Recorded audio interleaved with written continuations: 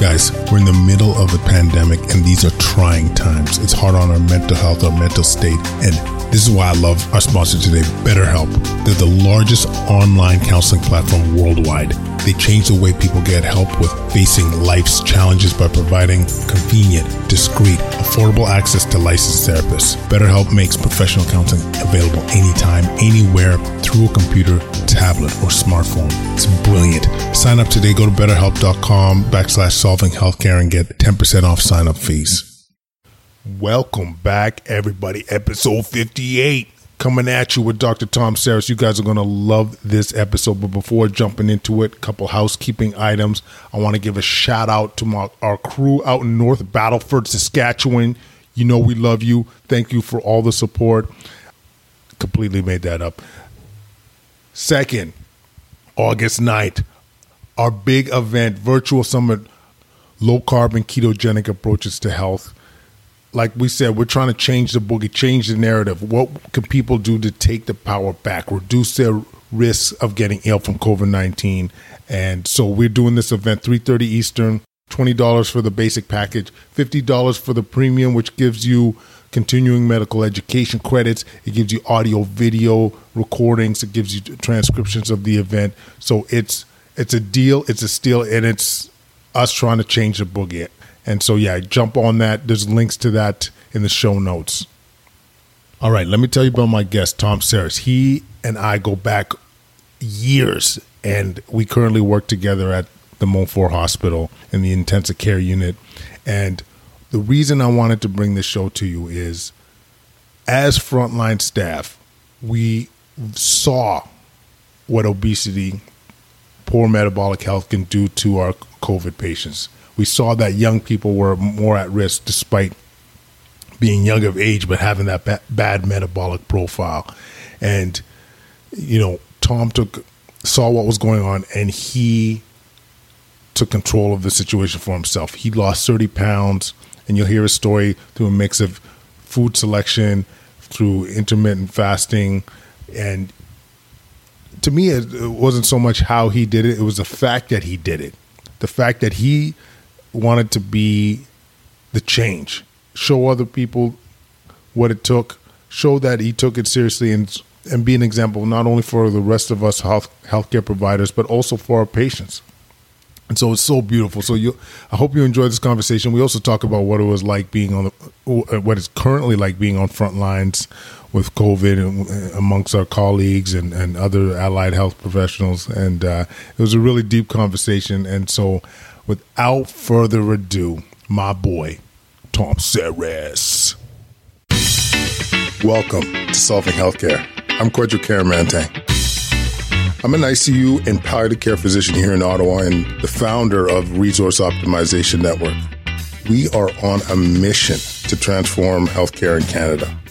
I'm going to talk with physicians, nurses, administrators, patients and their families because inefficiencies, overwork, and overcrowding affects us all. I believe it's time for a better healthcare system that's more cost-effective, dignified, and just for everyone involved.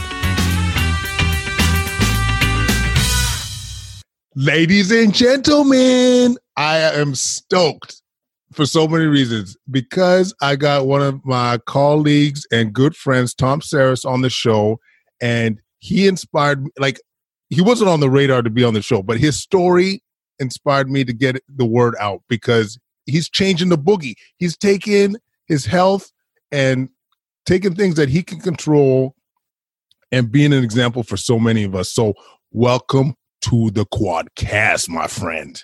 If this is the way to get on, that's good. That's not too hard. I'm very low on the totem pole, so this is good. I love it. I love it. So, I mean, my friend, where do we start? Like, maybe we should start with some of the, like, your story. So, like, you've lost, how much have you lost now? About 33 pounds as of, this week. I love it. I love it. And let's just start, like, straight up. What inspired you, or what's the reason why you start to push towards this weight loss? So, a lot of people want to lose weight, obviously, for health reasons, right? And then I guess we've seen a lot of patients, right? And each one has their own little kind of story or something that motivates them. And so, I'm 45 years old, 44 at the time. I remember COVID was kind of, hitting the airways kind of around January, February, right? Mm. And we didn't know a heck of a whole lot about it, right? So a lot of us were just kind of, I've heard with your podcast before, a lot of us were kind of like, the unknown is scarier than the known, right? And then what ended up happening is early on, we started to hear some news about, we were all kind of a little bit spooked by it. And we heard news about a little bit early on about how, especially in young people, obesity was an issue, right? Mm-hmm. Just anecdotally at first. And then obviously there's been a ton of research since. So I think whether rightly or wrongly, that was my initial kind of spark plug. And then what ended up happening was I just kind of said, all right, you know what? I've been living kind of this fast-paced lifestyle in the hospital, basically, just working, being a dad. I have 3 kids, driving to hockey practice, driving to, softball practice and baseball and stuff like that. And then at the end of the day, I just kind of said, okay, wait a second. There's certain things I cannot control, but there are certain things that I can control. And then there's just empowerment to just say, if you have enough of a reason, you just look around and you just see your kids and a whole bunch of things. And I understand the risk profile. I'm low risk, but at the same token, I thought, okay, this is a good opportunity to kind of take my health and switch it up a gear. That was the main driver. And then there's secondary drivers, obviously. Absolutely. And let me echo too, buddy, like how fearful things were with the unknowns, eh? Like when I mean, this is the thing, like we saw, like you and I had many a conversation, like we saw, patients, like not giving up too much information here, but our age, that got sick and really sick. Yeah. And it was clear though that they had risk factors that we talked about, whether obesity, whether it's hypertensive, whether it's type 2 diabetes, but still, like when it's somebody that, is roughly your age, that can be quite intimidating. Well, and we've talked about it to a certain extent, right? Like, I mean, it's amazing as ICU docs, right? Like we need this veneer of kind of like impenetrability, so to speak, right? Or else we can't do our job, right? You can't go into every single, environment and you can empathize, right? Mm-hmm. But if it breaks you down every single time that you walk into a room, you lose objectivity, you lose effectiveness, right? Mm-hmm. But there's no question, we can see, you pick the disease, 100 of them in the ICU, but then when one of your colleagues has the same thing, or anything breaks down that psychological barrier that you put up.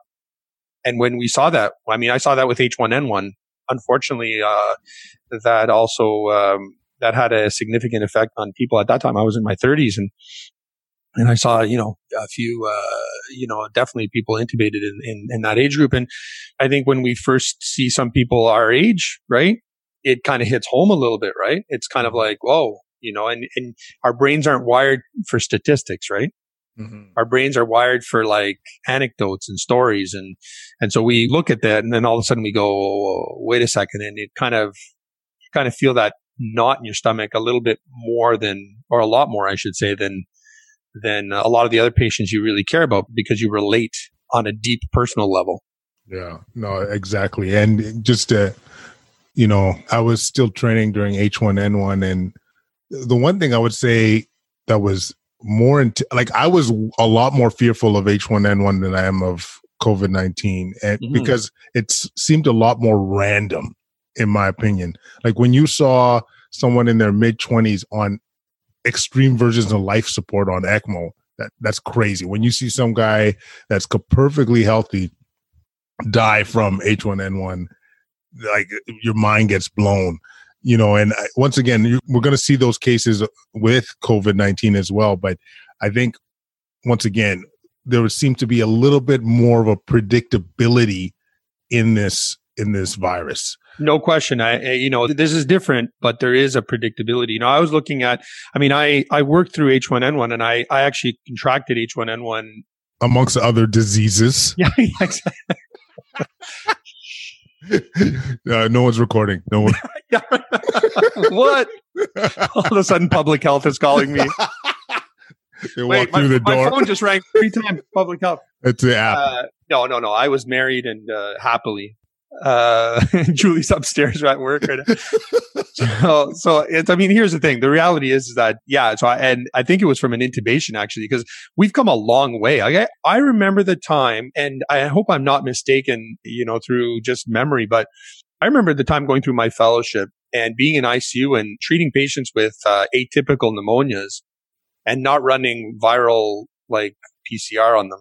And literally just kind of going, I remember that day and just kind of going, okay, well, bacteria, antibacterials aren't working. And I think the H1N1 brought the whole concept of a non-bacterial pneumonia. Mm-hmm. And so we weren't as prepared, right? Like I remember intubating somebody with like definitely not mm-hmm. the same, with H1N1. It was somebody who I think had come down from the ward. I was locuming somewhere and then just kind of crashing. And, my instinct was to protect them before myself.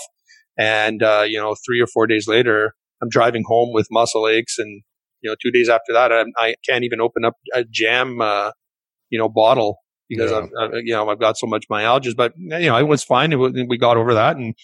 But this one definitely has a different flavor societally, right?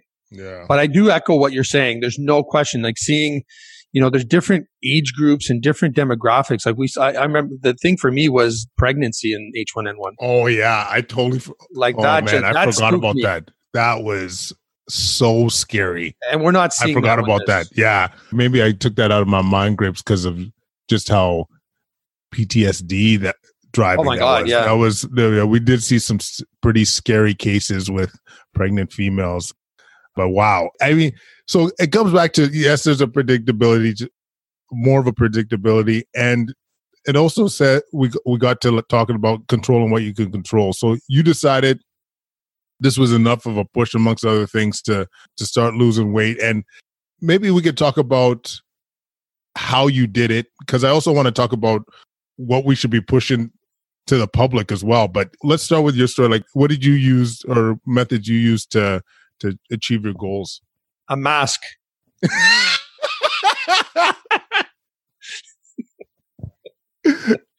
Done. And sorry, drop your mic now. Okay, no. So yeah, no. Quite honestly, so what did I do? So I think a little primer here. I think that each one of us uses, food as a crutch to some extent in a different way, right? Mm. When I have like night calls and when I have, particularly, challenging days in the ICU, I come home and it's almost kind of like I've earned my debt and can start, eating a dinner and then eating another dinner and then a kind of half dinner right before I went to bed, right? Mm-hmm. So I think there's a huge psychological component, right? And I think for the most part, a lot of people kind of like pick a diet or pick an approach, right? I think my take is I had to look at what was important for me and what I thought my weaknesses were with regards to food. Like I know it sounds kind of corny, but my relationship with food, right? Mm-hmm. And what I came up with was after dinner was, rather than occupy myself with exercise or other things, like, I hang out with my children a lot and stuff like that. But I always had this period of weakness right before bed where I must have eaten every day like 800 or 1500 calories, just like another meal, right? Mm-hmm. And then slowly that kind of added on. So what I decided to do was basically just a little bit of everything. But one of the things, no question, I kind of gotten back to kind of a little bit more evolutionary times where we didn't have a fridge at our disposals in a pantry, right? Like anytime, like it's almost kind of like every time you have a small weakness and you want to comfort yourself, there's a fridge right there. You can, like that, we didn't have to do that. You didn't have the option of doing that, hundreds of years ago, right? Like, so I think that to me anyways, if we look at it psychologically, that's the key. And so, with whole intermittent fasting, I don't particularly claim to kind of do this 16-hour and 8 hours like perfectly, or I don't kind of espouse any particular kind of 100%. I take a little bit of everything, right? It's a more of a nuanced approach. And so I try to stop eating after dinner, and I'm probably 80% successful at that. And that's what's made the huge difference. So if I eat dinner at 6 o'clock and what have you, then I won't eat again until, when I wake up and, 6:30, get ready for work. I'll probably eat around 7:15. So, that gives my body 13 hours, 14 hours of kind of, I guess you could call it intermittent fasting. Whereas before, it was literally the minute before my head hit the pillow, I was snacking on something. And then the minute I got up after my shower, I was snacking, I was eating breakfast, And so I think that I actually had a lot to do with it. At first, it felt a little bit uncomfortable, maybe for the first 2 weeks. And then I don't know what happens metabolically to you. I do have a biochem and a psychology degree, but I don't remember the Krebs cycle and all that stuff to any extent to give you an educated answer, but it just became easy. Mm-hmm. I don't know if a lot of people that, and sometimes, on the weekends, I'll push it to, 16 hours and I have absolutely no problem. It's not like I'm starving, and it's not like in fact, I'm eating probably 8 or 10 servings of fruits and vegetables and, low glycemic index foods. And I also eat, fish, meat. I mean, my metabolic profile, so to speak, or what goes in my body right now is a lot better than 6 months ago for sure.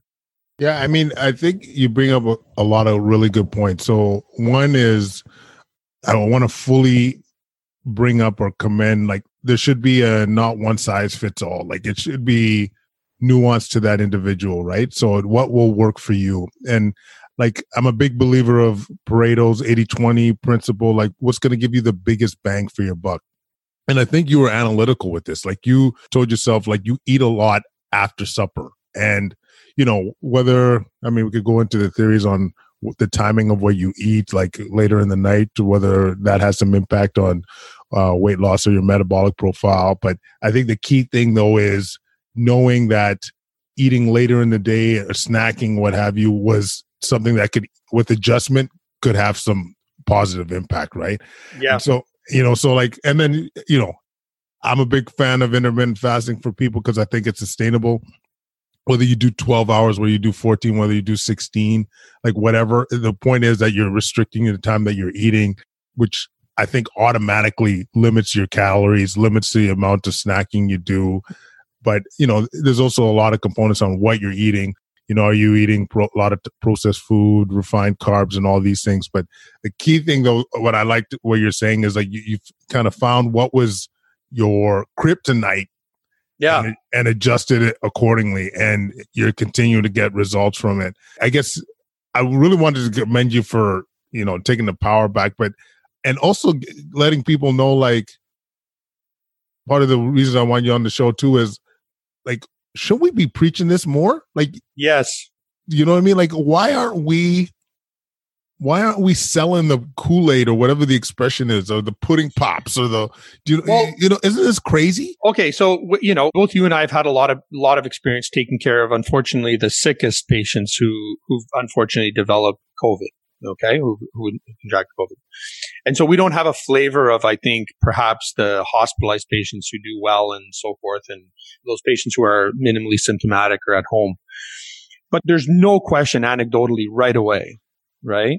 We saw, I remember reading an article on, and there's more than anecdote to this. Obviously, now there's been cohorts, and I don't remember the exact odds ratios, but they're significant. It seems as though anecdotally, right off the bat, people noticed that there was a certain metabolic profile, and obesity was a very significant component of younger people who were getting more severe disease. And I don't know if you agree with that, but there definitely is, from what I've seen. So, and that may not bear out with higher age groups, because, different statistics take over there, but definitely with younger age groups. So what I would say with that is, the public messaging, I think, has been great, but I think we're in a society where people look at pharmaceutical corrections to a lot of different things, which are 100%. I mean, that's how we cure a lot of people with a lot of diseases. But I think what this has taught us, and it's kind of an odd, like, if you actually look at this virus from a sociological or, perspective, it basically tries to take advantage of any kind of abnormality in your armor. You know what I mean? Like, it's almost kind of like, and when I mean abnormality, I mean it as like something for example, like if the normative thing is to have a BMI of 25, for example, and you have a BMI like I had of 33, okay, it takes advantage of that, right? If you have a frailty index that's higher as an elderly individual, it takes advantage of that. If you have diabetes that's not well controlled, type 2 diabetes that's not well controlled, or hypertension that's been long lasting for a long period of time, and we can get into, concentric left ventricular hypertrophy and yada, yada, yada from that. But just to stick to the most important stuff, it'll take advantage of that. Whereas you said with H1N1, yes, it's true that, flus take advantage of people in the context of any metabolic weaknesses or any physiological weakness from that perspective. But I haven't seen it to this degree in anything else, like even sepsis. I haven't seen it to this degree. Mm-hmm. And so then my answer would be, well, what are we waiting for? So if you look at the major predictors of severe disease, you look at, okay, so let's go through them. So hypertension, cardiovascular disease, you can include stroke or, vascular disease in there. Type 2 diabetes, which CDC is a high risk, and CDC kind of says, well, type 1 diabetes is a moderate risk, but things that you can control, type 2 diabetes, hypertension, obesity, right? And there's no question that many people believe obesity is a high risk factor. So a lot of people walking out there who are, 35, 45, who think they're, completely immune to this, but have a BMI of 35. And what's become normative for us is to walk around in certain societies and look at BMIs of 33 and 35 and think that that's normative because probably 30 to 40% of our population have a BMI above 30, right? So what I would say is instead of waiting for a vaccine, and which I'm not a pessimist about that, but other than waiting for remdesivir, other than waiting for, a dexamethasone and things like that, that we use in those patients that need it, I would just say, just think about what you can prevent. It's almost kind of like the lung cancer analogy with regards to smoking, right? Mm-hmm. It's not like we don't have the data. We didn't know anything come March, right? We had no idea, but we're in a completely different place right now, right? Mm-hmm. Like we know, like you said, you can't prevent. Look, if a lightning hits you, right? Like if, I'm not going to worry about this every single day of my life, but that's not my approach to this. But we work with it every day. It's not, but it's more about if you know that hypertension, obesity, poor metabolic profile with regards to type 2 diabetes, and we can get into more of that because I've actually seen people who their HbA1cs are normalish. Yeah. Or pre-diabetic, and all of a sudden, as soon as I start treating them with COVID, their sugars are like 18, right? I don't see that with sepsis. I don't see that, not to that degree, right?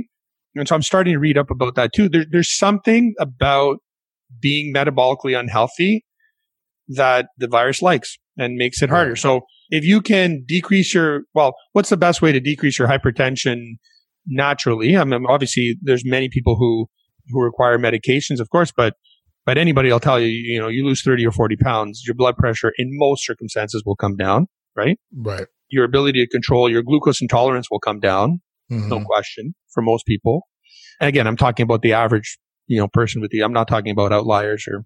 Yeah. So you're taking care of like 4 different kind of risk factors by doing one thing, which is kind of eating healthy, right? Which I respect is hard, but we got to start asking, like, why is the U.S.? I'll give you an example. Why is U.S.? Why is Texas?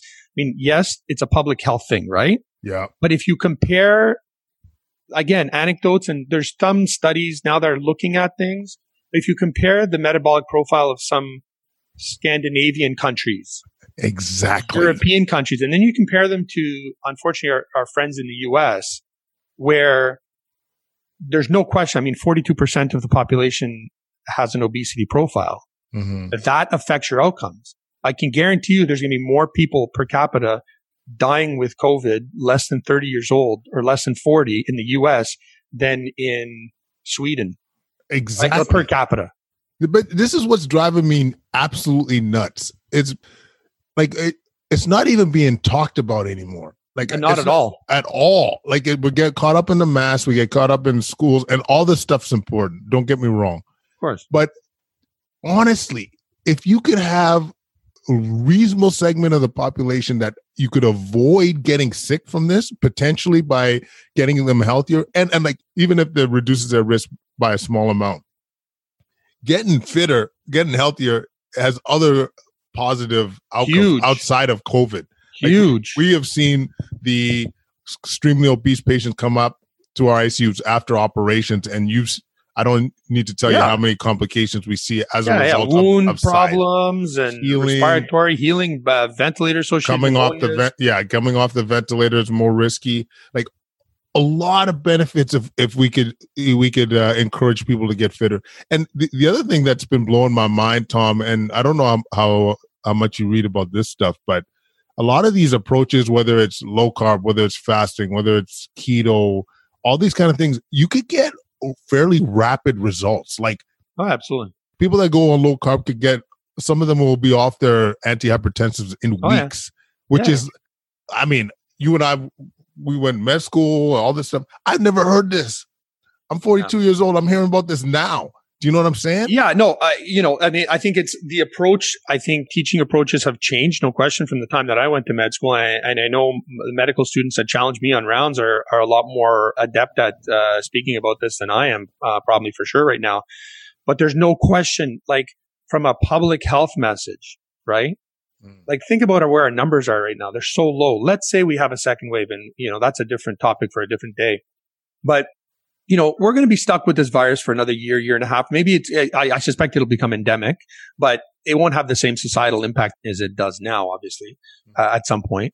But there's no question that if you just look at it with blinders on just for this virus, if you were to say, well, what can I do other than, practicing good public hygiene, right? Like, 6 feet and everything that we tried and do.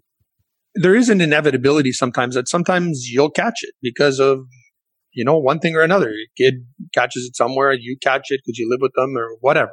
Mm-hmm. There is no question, correct me if you think I'm wrong with this, that not having hypertension, not being obese, obese, I mean BMI above 30, and having a controlled diabetes, or even getting your HbA1c to, lower than 6.5, and guess what? Not being quote unquote diabetic anymore or meeting that profile anymore. There's no question that has a morbidity and likely, well, for sure, mortality benefit as a population, right? Again, I'm not an expert at that. We've known this for lung cancer. We've known this for a whole bunch of things, but nothing has grabbed the attention of the public like COVID has in my lifetime, right? And so I think this is a time. I was looking at another study the other day where the effects of, I don't know if it was back maybe 10, 15 years ago, and they looked at, in Canada, the number of people that died every year because of obesity-related complications, like directly, right? And it was huge. Like, it's more than COVID this year by far. But of course, that's because we didn't let it run rampant through our population. I get that. So I'm not trying to compare something like COVID to other things, but I think we have to kind of wake up a little bit as a society to our eating patterns and obesity. So I'll give you an example, right? So think about the lockdown analogy, right? Which I agreed with, okay? Initially, right? Because it was kind of like we were kind of like, what was going on. We didn't know what was going on. So it's kind of like somebody at war and you're getting shot at from all over the place and you bunker. Yeah. And you just kind of, you regroup and you say, okay, what can we find out about these people that are, whatever. So it's like, okay. So if you look at that analogy, it's very interesting that we've known about the causes of obesity, right?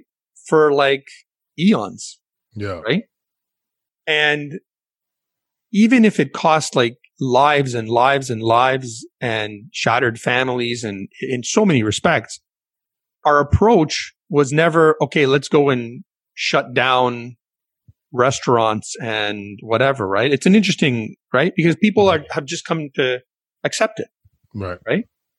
We've come to accept, if you were put into a time capsule and you went back to the 1970s and you saw me 6 months ago, you would think, wow, like this gentleman is likely not healthy. Mm-hmm.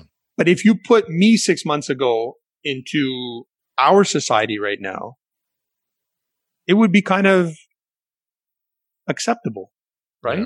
So we've become complacent to it and just accepted it, right? Mm-hmm. It's okay to just have a beer gut. Mm-hmm. But actually, you know what?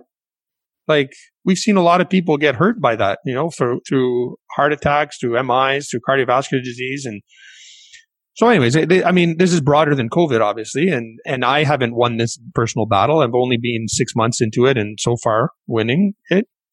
Mm-hmm. But we'll see where it goes from there. But yeah, you're right. I think there's a huge public message to put out there. Yeah. And there's a lot, even in your personal story, there's a lot of components to what you could emphasize. Like I still, like, we're talking about nutrition, diet, and different approaches. I also am a big, believer of fitness, exercise, like, sure. Something as simple as after your supper, family go to a family walk with the dog, get the blood flowing, like just simple things, right? Like, but I do realize that could appear to be a daunting task for public health. There's also like the part that I haven't talked much about is, and you alluded to it, like the behavioral science part, like the relationship with food with a lot of people. That's not in my wheelhouse at all. I don't even know what to say about that. But I think, empowering people, knowing, someone like yourself, a physician that saw what was going on, he was able to do it. Other people that were in similar situations were able to do it. More testimonials, because as you mentioned, people don't really care and think about evidence. They want to see the story. They want to. Yeah. Well, look at one of the biggest examples is Boris Johnson, right? So the UK. Yeah. Well, so when he came out of hospital, whether or not it was his ICU physician, that's what he said on media, that he weighed a certain amount of stones, which I have 15. I think it's 15 pounds or 15 kilos per stone. I think it's something like that. But he was a certain number of stones, and then he said his BMI was 36. So this is Boris Johnson actually saying this. And he came out from that, and the story goes, at least the way I've read it in media, it was that his ICU physician actually spoke to him and said, he thinks that one of the reasons he got that bad was his obesity.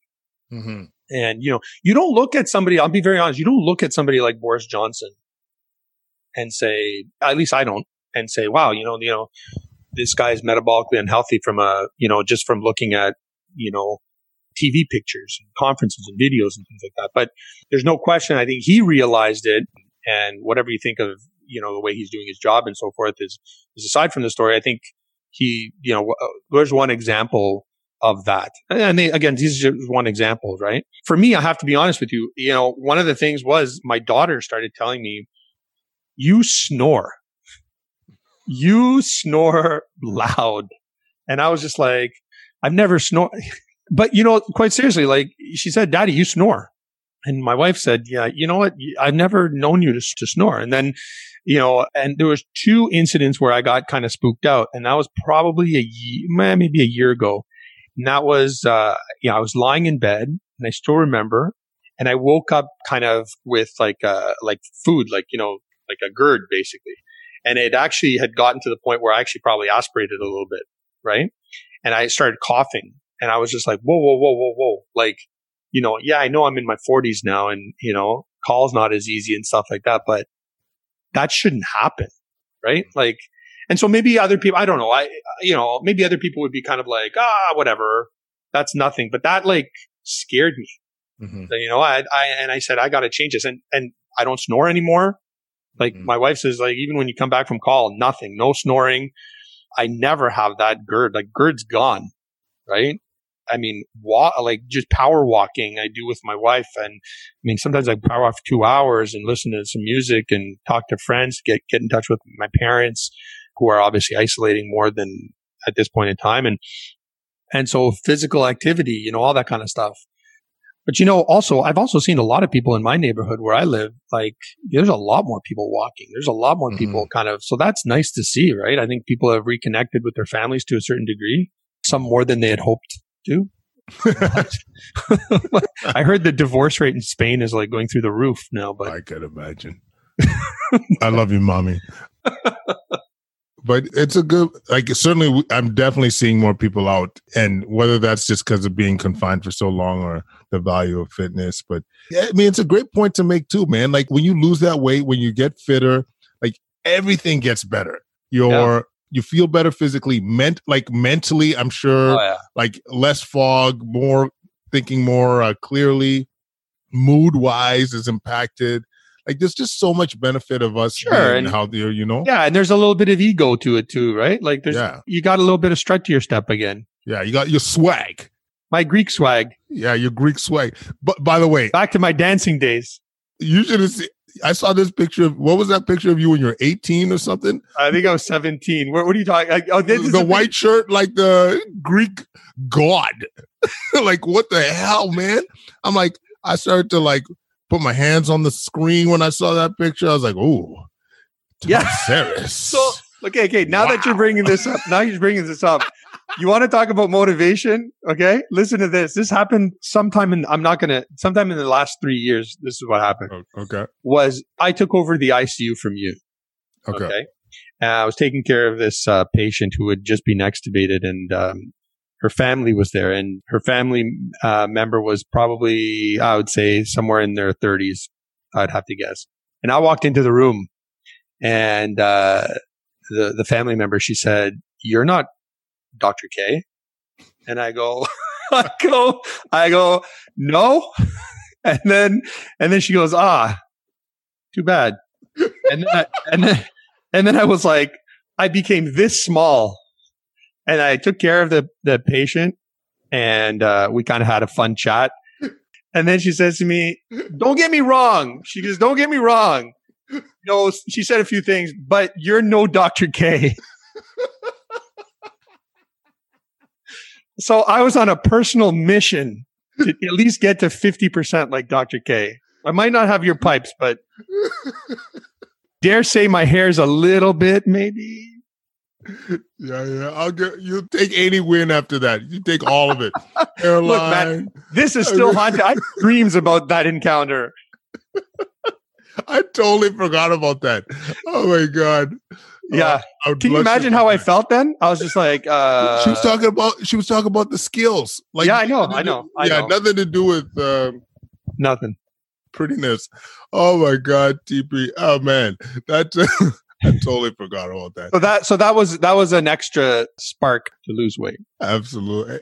And what do you think our role is, like, as clinicians? Like, do you think we should be verbalizing this? Like, I like that. I didn't know that about Boris Johnson's ICU doc. Like, that's what Boris Johnson said. Yeah. Yeah. Like, I mean, us, like, we're typically not all about the prevention side of things. Like, we're really, in general, medicine. Our society's not a preventative society. No, but even at our level, like in hospital, like, it's a lot. We don't talk much about it. We're rescuists. But do you see us? Like, I'm just, I'm always about taking the power back, not waiting for somebody else to take the lead on stuff. Like, I'm just questioning out loud, like, whether we should be more proactive and more vocal about some of these concerns. Like, or you think it's kind of like deaf ears kind of thing? Well, it's not, I think everyone's struggling with their own kind of like, so this I can talk about I think this can go into, this part of the conversation, go into some interesting places I think are important. So what is our role as physicians, right? Like, and I've struggled with this during COVID. Like, I've really, like, you've created I'm going to plug, you've created an incredible platform, and you've done an amazing amount of public education, basically, and used your skills, or perhaps any kind of like, I read some articles about how you and your family are dealing with this that are being public, which I think we've incorporated as a family too. And I've learned from you. So so props to you. Like, thank you. You've taken this part of what we do as physicians and taken it beyond the ICU and helped. I have to say, admittedly, I've struggled with where my role starts and where my role ends. And I know a lot of physicians have struggled with this when it comes to either masks. Let's get away from obesity for a second, but it all relates. Mm-hmm. Whether it comes to our knowledge about masks, our knowledge of, like, within the hospital, for example, or our knowledge of, healthy public health behaviors, or looking at my Facebook and seeing like bubbles of 17,000 people Yeah. I mean, I digress, but like, you know what I'm trying to say. I'm exaggerating to a point, but you're trying to find that fine line without like being a steward of medicine, trying to give your input on things and then not sounding like an arrogant whatever, SOB, yeah. you know, because you definitely don't want to come across like that. And there's no question I've come across like that to some friends in the last 4 months. And I struggle with that because, you know, I think that the happiest I've been throughout this process as a physician has been when I just concentrated. I'll be very honest with you. When I just concentrated on my ICU work. Oh, amen, brother.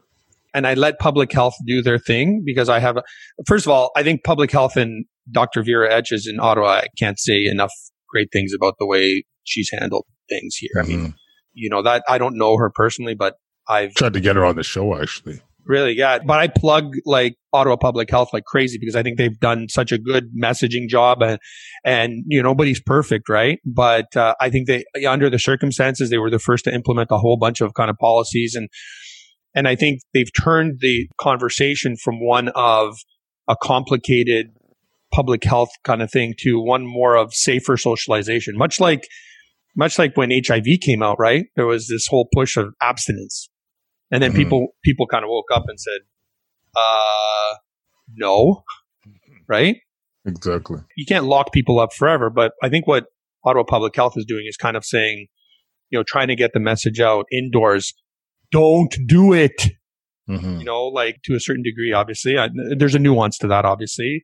But they've put out messages about how to safely socialize because we're humans. We need that. And so all of that to say, to get back to your initial question which is what is our role? I have to be honest. I have in the last month or two, I found myself when I was on Twitter, I found myself when I was on like talking to friends, just always focusing on, you know, the 10 kids that I see playing basketball, like contact basketball down in the park, for example, right? Or the 30 people that kind of get together out at the park with obviously no social distancing or anything like that. And then as a physician, you know, is it my role to like go in there and say, you know, put my badge on, and I'm obviously joking, but, you know, and say, you know, clear up guys, you know, this is going to lead to this. This is going to lead to this. And, you know, I've kind of shut that part of myself down a little bit because I've just kind of said that's, I only have a certain amount of energy.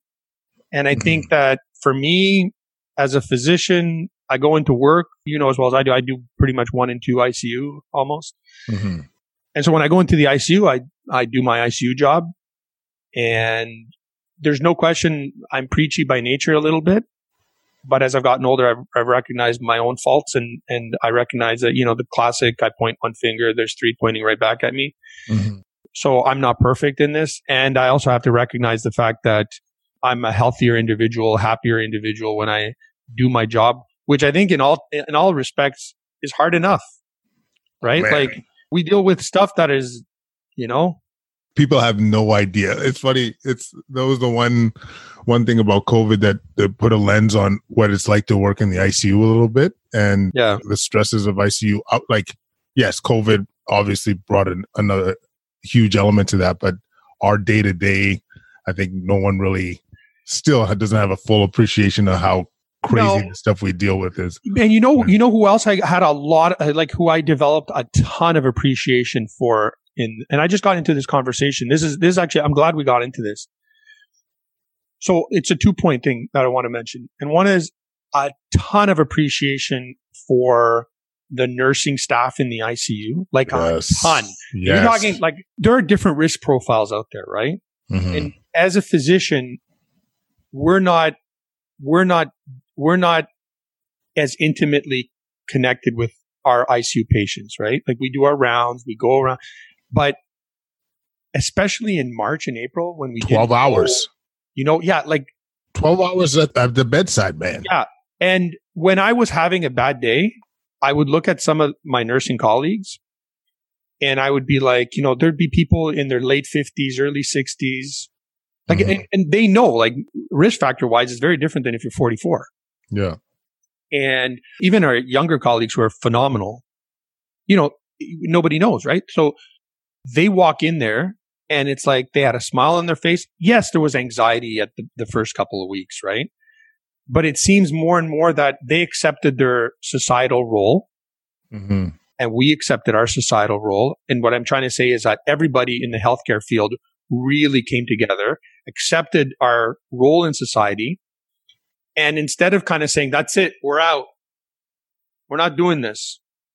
All we really asked for was PPE and let's get to business. We have a role to play. I even had this uncomfortable conversation with my daughter. I remember we were walking one day and she's 13 years old and she's smart enough to, and this was probably one of the most uncomfortable conversations I had with her. And I said, because at that time we didn't know age data and this, like we were just starting to get things from Italy and China and stuff like that. And I said to her, would you want daddy? I straight up, I still remember exactly where we were. We were just walking down the street about 200 meters from here. And it just clicked in my mind. I have to have this conversation with my daughter. And I said, would you want daddy, if there was a risk that daddy would get really sick or even die, would you want daddy to take that risk to help people, even if it meant the worst? Or would you want him to back off and whatever? And she thought about it for about 5 seconds, I think. And she said, and she looked at me and she kind of teared up a little bit, but she said, I would want you to do what's right for people. And, whether or not you get that motivation from that, or a lot of my nursing colleagues and a lot of the custodial staff at our hospital that are, like braver than, like in this scenario, more all than of us. Yeah, 100%. That's where I got my motivation from. Now we know a lot more and we know how to protect ourselves a lot more. We know that the risk is a lot less, given where the viral loads are and things like that. When that's a scientific topic. But I think that, as a society, we each have to, and this goes now onto another thing, which is teaching. And also, you're starting to see certain anxieties in different professions now that are going to be potentially exposed a lot more than in their normal day-to-day lives that they can protect themselves from to a certain degree, right? But I think the message in that also has to be, nothing's 100% safe, but we try to make it as safe as possible. But we each have our role to play in society, and we each have to try and live with this as best as we can, or else society doesn't function well. And this goes even to sports teams, by the way, right? When the NHL, we're talking about, like, I don't want to get too off topic, but I hope I'm not getting off topic here. But when the NHL was talking about bubbling and the NBA, we won't talk about the MLB because I think their approach is it's not anyways. But there's a societal role to that, like, most of those guys are in their 20s. They're in a bubble. Statistically, as well as I do that it's not going to be a big deal for most of these guys, right? And I mean that with respect. I'm not trying to say that this is not a dangerous virus. If anybody understands it's a dangerous virus, trust me, it's us. But they have a lot of protections, and we have to talk about statistics in that. And they provide a social good. The fact that I can be motivated at night to watch with my kids a sport and get them interested and get my mind off whatever, that's important. So I guess what I'm trying to say is everybody has their role. Like, we're not, like, I see frontline heroes and stuff like that, but everybody has a role. Yeah, but I couldn't help to well up though when we think about the nursing staff. We can't forget about the respiratory therapists. Oh my God, the respiratory therapists are, oh my God, I have so much respect for them. And they know that. Absolutely. But the fact that everyone was like, and the PTs and OT, everybody. Yeah, everybody. Like, and just to be clear to those listening, like, by far the majority of people were like, we are going to step up. We are going to do what our society needs now. Because whether we got societal props or not, this was going to happen. This was innate in people. And this was such a beautiful movement. And you're going to think I'm crazy, but I was looking forward to going to work after dealing with some of this stuff. I'm like, that sense of community, that sense of like camaraderie, like we were part of a team that was doing some amazing stuff and truly amazing stuff. But yeah, I just want to emphasize like that whole, like, that role. And, because we're getting into complicated times. As you mentioned, the the sports, but also like the teachers right now. They're scared. They're scared as hell. And what I want to say to any teachers listening now is that, we need you. This is, we had that fear, we had that anxiety, but with time, with exposure, with the idea of knowing that, the stuff that we're doing works to protect us. And even if we get exposed, there's safety measures in place, but ultimately society needs you. We need you.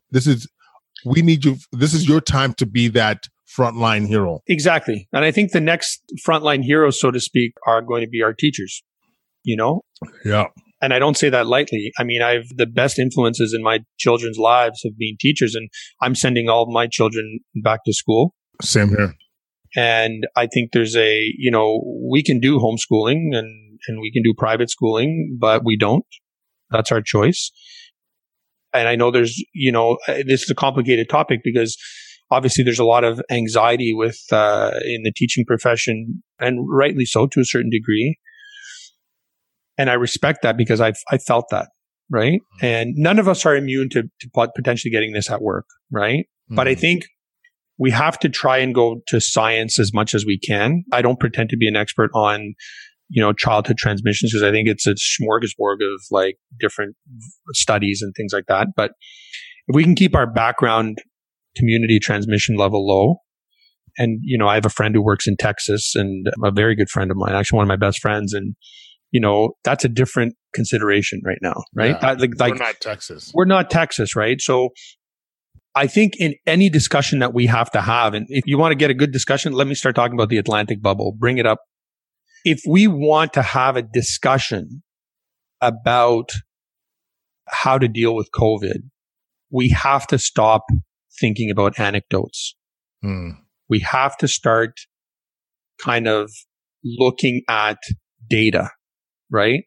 And let epidemiologists discuss things, talk about things. And yes, when it comes to again, I don't speak for teachers, and I don't speak for teachers, and coaches have been the absolute best influences in my children's lives. So I respect that. But I think, yes, of course, if there's a 65-year-old teacher who has, significant risk factors, absolutely.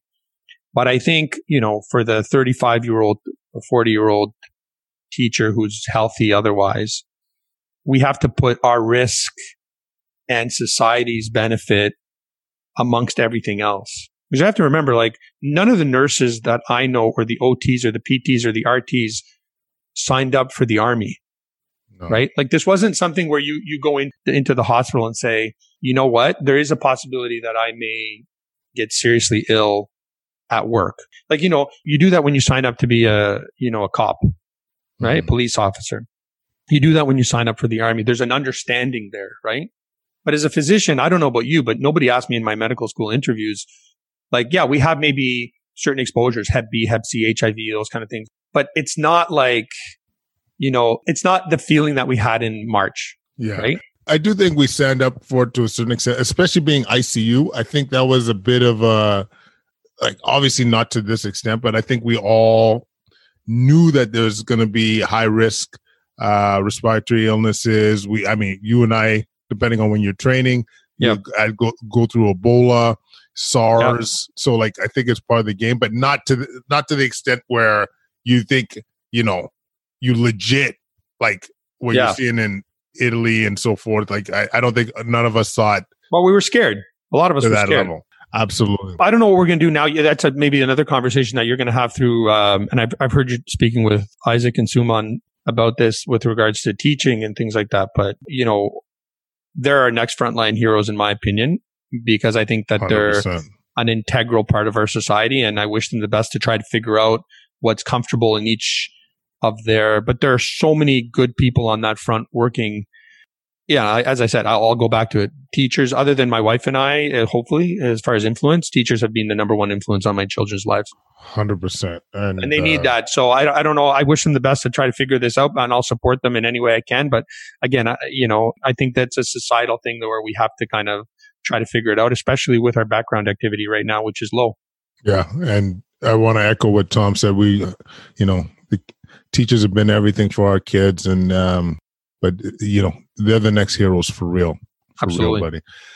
Listen, Tom, I think this has been a spectacular Quadcast. I don't know about you. We covered a lot, and a lot that I think people will find helpful, whether it's the value of weight loss, staying metabolically sound, how to be safe during COVID, getting our kids back to school, the rigors of our job. But this has been an absolute slice, my friend. We always get into good conversations, you and I. It's true. Even if it's trying to get a muffin at the 20-minute lineup or the something. Absolutely. I love it because it's always solution based. But I totally agree, my friend. Thank you so much for doing this, and keep up the hustle, my friend. Yeah, I know. Keep doing what you're doing. You're making a big difference in people's lives, Claude. Thanks so much. All right. Cheers, man. Cheers. Quadcast Nation, tell me that wasn't tremendous. It's what we're talking about, changing the boogie one step at a time. If you love the show, please leave comments at quadcast99@gmail.com. Follow us on Twitter, Instagram, YouTube at Quadcast. If we air this before August 9th, don't forget of our low-carb ketogenic conference that we're doing 3:30 August 30th Eastern Standard Time. It is sinister, and for those that are medical, you're getting continuing medical education credits. Leave a 5-star review and some love on iTunes or Spotify, wherever you listen. That helps with the visibility of the show. And once again, for us trying to change the boogie, we need the visibility, baby. Awesome. Thanks so much for listening. We're going to connect soon, and take care, guys.